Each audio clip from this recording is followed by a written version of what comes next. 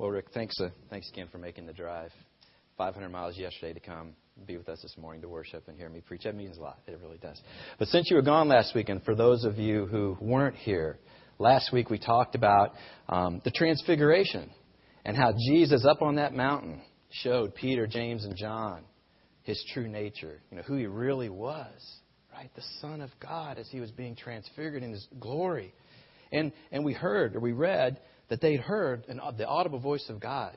And He said, "This is my Son, whom I love and am well pleased. Hear Him, listen to Him," right? Hopefully we reflected on that this past week. But this morning, let's do that. Let's continue listening to Jesus this morning. And instead of using mountains as a backdrop like we did last week, let's use the temple. Let's use the temple because going through the old pictures of Tina and Olivia's trip in Israel, I always loved this picture of them sitting on the steps of the temple overlooking the Mount of Olives. And Tina said she just had such an experience there, an awe-struck moment that maybe, quite possibly, Jesus walked up those very steps into the temple. It was amazing. So let's use the temple as a backdrop for today's study that we're going to be doing in John chapter 8, in case you want to hold that in readiness, and then eventually get to Colossians. The temple. The temple in Jesus' day was humongous.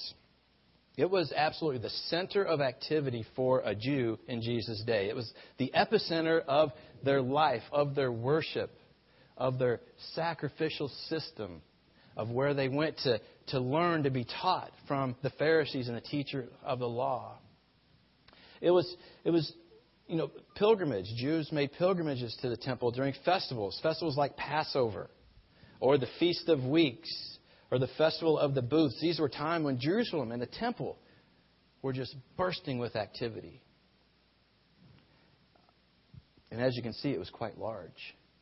It was over 30 acres in size. Approximately that would fit on a 30-acre piece of land. Enormous. And in the middle there, you see the temple itself on the Temple Mount is the big building in the middle there. That's the Holy of Holies, where the high priest would enter once a year to offer sacrifices on behalf of the sins of the people. And as they leave the Holy of Holies in the first little courtyard, that was called the priest's courtyard. That's where you would see animals staged, lined up, ready to be put to the slaughtering tables that were there in that courtyard, to be burnt on the altar again for the sins of the people. And as they left that first little courtyard from the Holy of Holies out, that was the women's courtyard. That was the farthest place, if you were a female Jewish person, that's the farthest place that you could go into that area of the temple. But beyond that, look at that huge area around it. That's the Gentile courtyard. And that's where people met. There was activity. There was hustle and bustle. Jews, Gentiles, both passing each other, walking around. Kids probably running, playing tag like they do at our church, right? Running around here and chasing them. Kids, people walking through that Gentile courtyard to the priest's courtyard with their animals, right? To give to the priest so they would be sacrificed. So they lay it at the altar, and then they can leave their sin there and walk back through the Gentile courtyard out of the temple, cleansed, restored. This was so important to the Jewish believer. Now, the wall to the left of this picture is a southern wall. There's a little better picture of it next.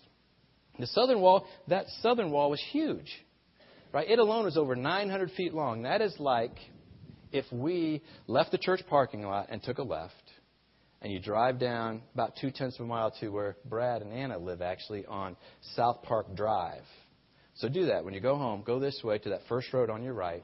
That's as long, if that's the way you go, that's as long as just this southern wall. And I mention that southern wall because that's where most people entered. See those wide steps right there that most people would walk up those wide steps into the southern wall, through the southern gates, make their way up through the temple into the Gentile courtyard. And that's where the setting is for what we're going to study today. There in the temple, in the Gentile courtyard, where Jesus goes early in the morning to teach people. And the Pharisees have something in store for him. And it's a story about the woman who was caught in adultery. And we know this end of this story, but let's slow down a little bit today and let's read it verse by verse and really get a feel for what's going on. So let's look at John chapter 8, starting at verse 2, the story of the woman caught in adultery. John 8:2. At dawn, he appeared in the temple courts, where all the people gathered around him, and he sat down to teach them. So it's early in the morning. It's dawn. Jesus is an early riser, right? And I reflected back when I read this back to a study on Wednesday nights I was doing with Rick around the ping pong table about Joshua. And often when we read about Joshua, it said, early in the morning, Joshua did this. Or early in the morning, Joshua went to do this. And it seems like when there's something important to attend to, Jesus and Joshua, at least those guys, hopefully us too, we got early in the morning to go get it done. And what was his important thing to do? To teach. Jesus went to the temple to teach. That was his mission, right? He wanted to go teach the people. And what's fascinating about this is that even early in the morning, what's it say? That people gathered around him. They wanted to hear Jesus. They were maybe there waiting for Jesus to hopefully appear. Hey, that's Jesus. It's early in the morning. It's dawn. I'm going to gather around him. I'm going to go because he was special. Because he had something that they wanted to hear. So it's dawn. The people gather around Jesus. He begins to teach them. Verses 3 and 4. The teachers of the law and Pharisees brought in a woman caught in adultery. They made her stand before the group and said to Jesus, Teacher, this woman was caught in the act of adultery. Let's read this again. The teachers of the law and Pharisees brought in a woman. Stop. Okay? Caught in the act of adultery. When did they catch her? Here's Jesus. It's dawn. Did they catch her just 5 minutes ago? No. This shows us that this was their evil scheme, their wicked plan to try to trap Jesus. This poor woman was going to be used as a pawn, as a tool in this, right? They might have caught her last night, 2 nights ago, held her just for this purpose, because they were going to finally trick Jesus. They tried before, right? And Jesus always, with truth, with the word, never was trapped. They never succeeded in trapping him, from separating Jesus from the people who were starting to believe him. But they had to think this time. They had to think this time, we are going to get him. We are going to set this up. We're going to set the stage. We're going to get him. Woman caught in adultery, possibly nights ago, save her up for just this moment at the temple that we just saw to nail Jesus. Go ahead and put that back up there, Chris, if you don't mind.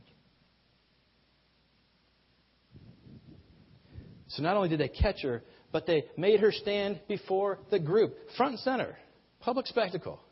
Jesus is teaching people. They're going to parade her up. No regard for the woman in this case.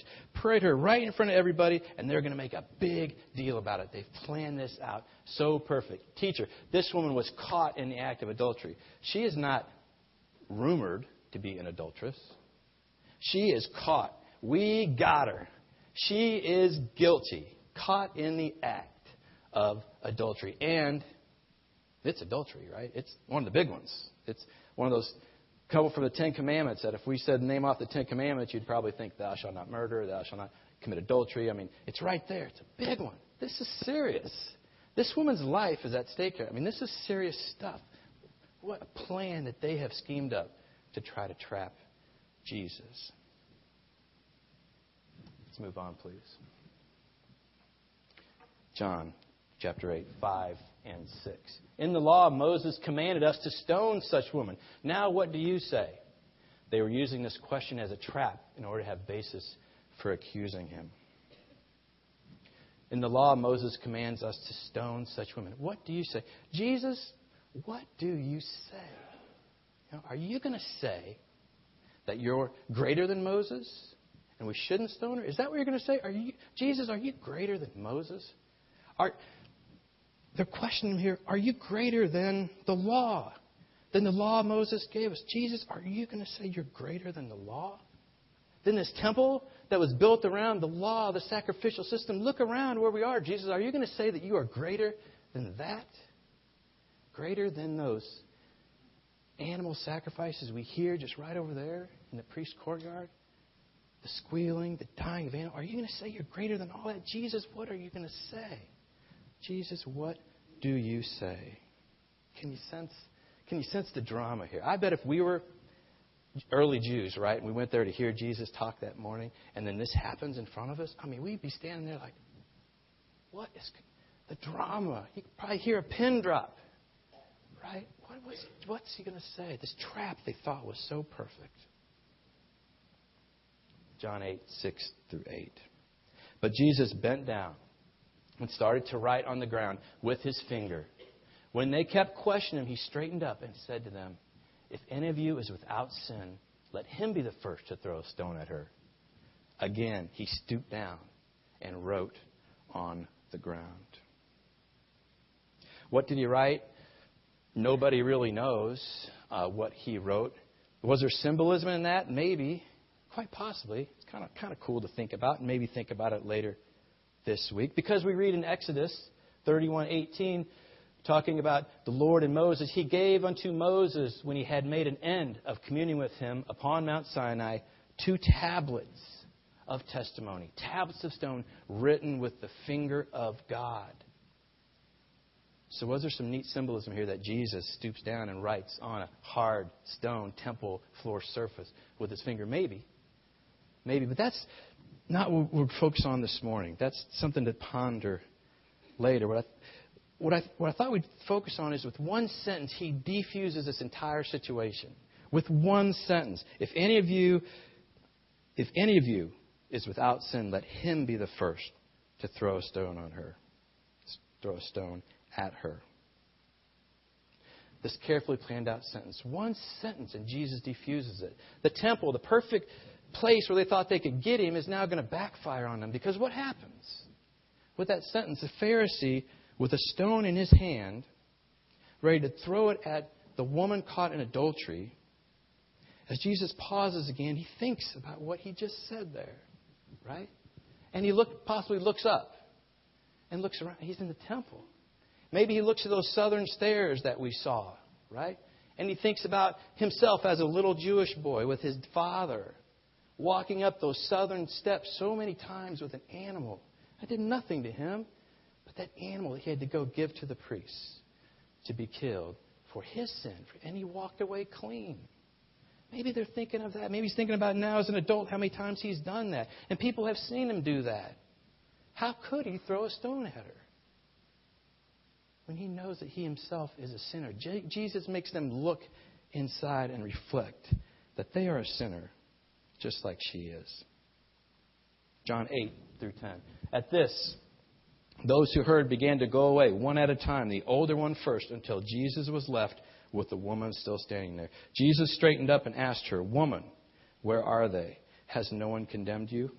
"No one, sir," she said. "Then neither do I condemn you," Jesus declared. "Now go, leave your life of sin." The pawn in this account, the tool, the object, the woman who they had no regard for whatsoever, who that very day thought that she was going to be killed. Right? She thought she was going to pay for this sin of adultery with her life, is standing in the temple alone with Jesus. You know, the Son of God, the very Lamb of God. Can you imagine that?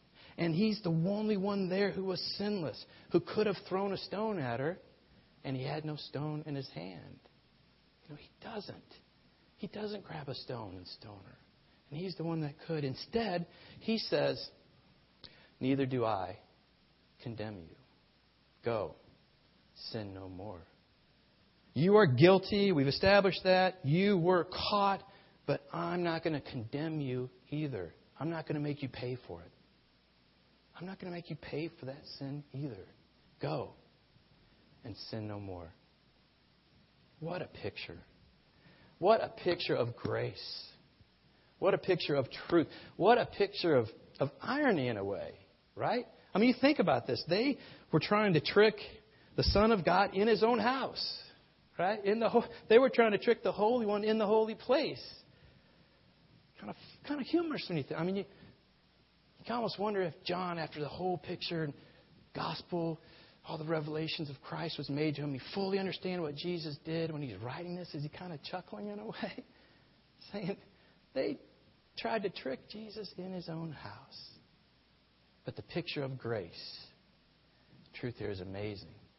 I mean, do you think that this woman's life was changed forever?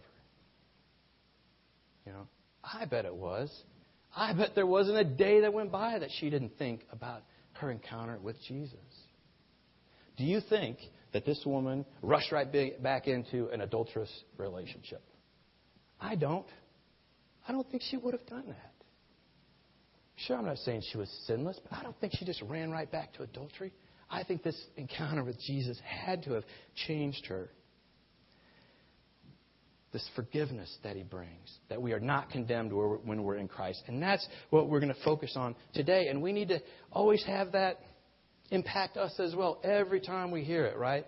We should think about this adulterous woman and Jesus not condemning her, because we are not any better than her, and we have sin in our lives too. And He offers that same forgiveness to us, especially when we think about where we were prior to Christ. Let's look at that in Colossians. In Colossians chapter 1, verse 21 to 23, we read, "Once you were alienated from God and were enemies in your minds because of your evil behavior. Now He has reconciled you by Christ's physical body through death to present you holy in His sight, without blemish, free from accusation. If you continue in your faith, established and firm, not moved from the hope held out in the gospel." I kept reading this verse, and the word that popped out at me over and over was alienated. That once we, outside of Christ, were alienated from God. Alienated? I mean, what is that? That His home was not my home? We're alienated? That's what if there were such thing as aliens from outer space. An alien from outer space lands on Earth. He's an alien. Why? Because his home is not here. His home is out there somewhere. Illegal aliens come into our country. They're not citizens of the United States. They're an alien because this is not their rightful home. And I was alienated from God? His home was not my home anymore. Why? Why were we alienated from God? Because we're enemies in our minds, because of our evil behavior. We're enemies of God. How many people in the United States do you think we would poll right now and say, hello, are you an enemy of God? Non-Christians, are you an enemy of God? No, I'm not an enemy of God. We have an understanding, right?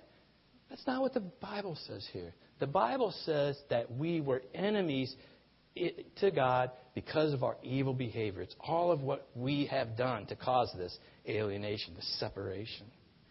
Every one of us, ever since Adam, right? Ever since Adam first said, "My will be done, not yours." I know you said don't eat of this tree, but I'm going for it. I'm reaching for it. I want to do what I want to do. Ever since that, every single one of us has that in us. And we constantly have to suppress it. But we lose the battle sometimes. We get deceived. We get defeated. And we sin. And when we sin, we become an enemy of God because of our evil behavior. Enemies. I mean, I had an enemy once back in grade school. I think it was 5th grade. His name was Bobby. Bobby was my enemy. I'm not going to give you his last name because just in case he runs across this on the web. But Bobby was my enemy. And Bobby was my enemy because he picked on me and my friend at recess routinely. Until one day, I just decided, that's enough. Bobby, let's meet after school at Dewey Park and we're going to settle this. So we met after school at Dewey Park. And yeah, I like to think I got the better of him that day. Right? I like to think that I was the clear winner of our little wrestling match. At least that's how I remembered anyway. But Bobby was my enemy. And you know what? I could handle an enemy like Bobby. But God, I'm the Creator, is your enemy before Christ? Before we are now reconciled by Christ? Reconciliation, reconciled? You know, when two enemies are at war, at tension, brought together, reconciled, peace. You know, I can't function when there's a problem in my relationship with Tina. I can't even go when there's tension there, when we're, for some reason, probably something I've said, probably something I've done. When there's that tension there, right, it bugs me. I can't go to work and drive around and go through life like nothing's going on because I feel it. And I have to go get reconciled with her. I got to go put things right. I got to go make peace. And it's amazing that that's what Christ does for us. When He offers us His forgiveness and says, I paid it all, you're not condemned either. He reconciles us to God through His death. That's what it took, through His death. Never let that get stale. Never, always think of the gospel message with new and fresh eyes. Because His death is what did it. And this is Jesus that we talked about last week. This is the one who spoke, right? In our little earth we talked about, spinning through space 1,000 miles. He spoke and it was created. And that's the one that died so we could be reconciled. I mean, how did that even go down? I mean, it was before there was nothing. Jesus is there with God and Holy Spirit, God the Son, God the Father, God the Holy Spirit, and there's nothing out there, and they make a decision to create. They make a decision to create man in their image who could also make decisions and be creative and have feelings, be happy, be sad, think, reason. Let's create man in our image. But if we do that and create him like that, he might give in to the flesh and be deceived. And so that would make him an enemy of ours. That would alienate him. His home would not be with us anymore. What are we going to do then? Well, maybe innocent blood would cover the death penalty of sin. Not innocent blood of animals. It might do it for a while, but it would have to be pure, holy, majestic, sinless blood that would cover their sin, their death sentence. And they're thinking about creation, and Jesus stands up and says, I'll do it. I will do it. I will leave this, the glories of heaven, and I will go to earth, and I'll become one of them.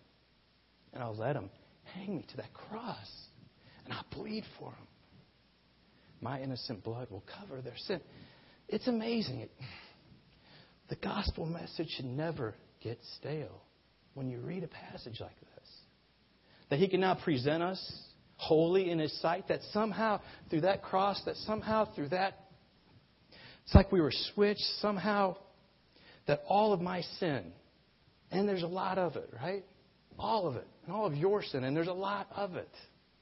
All of it was gathered up and just heaped up and just placed right on Jesus on the cross. And all of His perfectness and glory and righteousness was just heaped off of Jesus and placed right on me.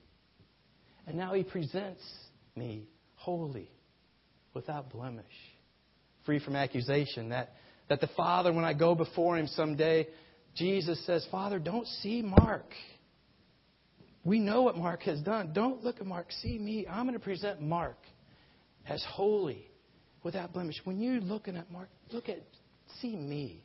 He confessed me on earth. He believed in what I did for him. See me, Father. And He sees me as holy, without blemish. That's what that's what His death did. It's amazing. We should have the same reaction as the woman who was guilty and didn't get condemned. It should change us forever. We should never stop thinking about that. If you continue in your faith. If. Big if statement there, right? If you continue in your faith. If. It's conditional. God's promise requires an action from us. Jesus paid it all. There's no type of work we can do to earn salvation. But we have to believe it.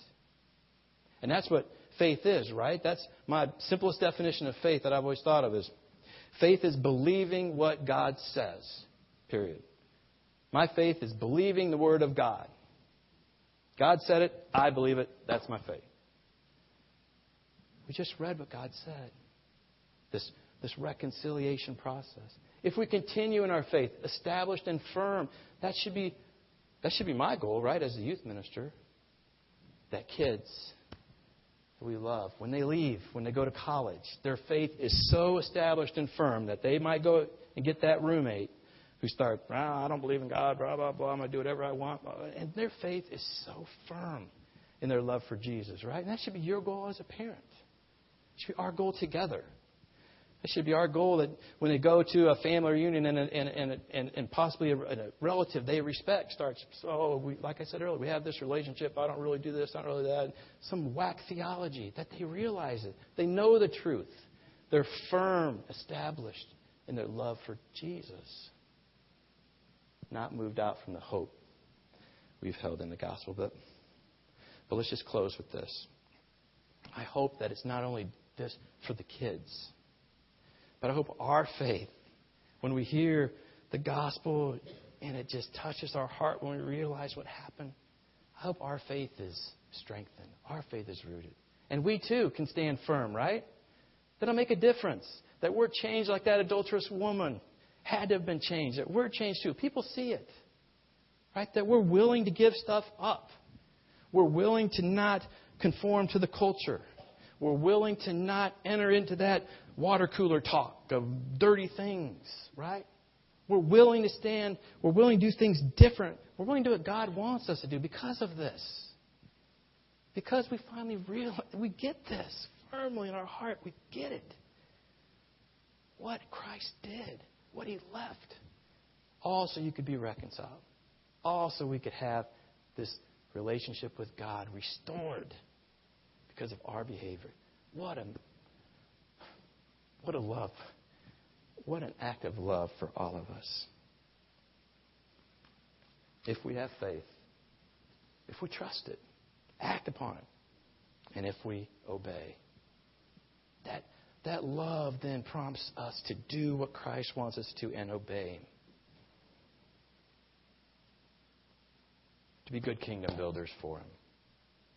So let's reflect on exactly what Colossians tells us He did. Let's reflect on that as we sing a song. Trust and obey. That shows us. Sorry, Carol, I didn't give you the normal Rick. I forgot that. But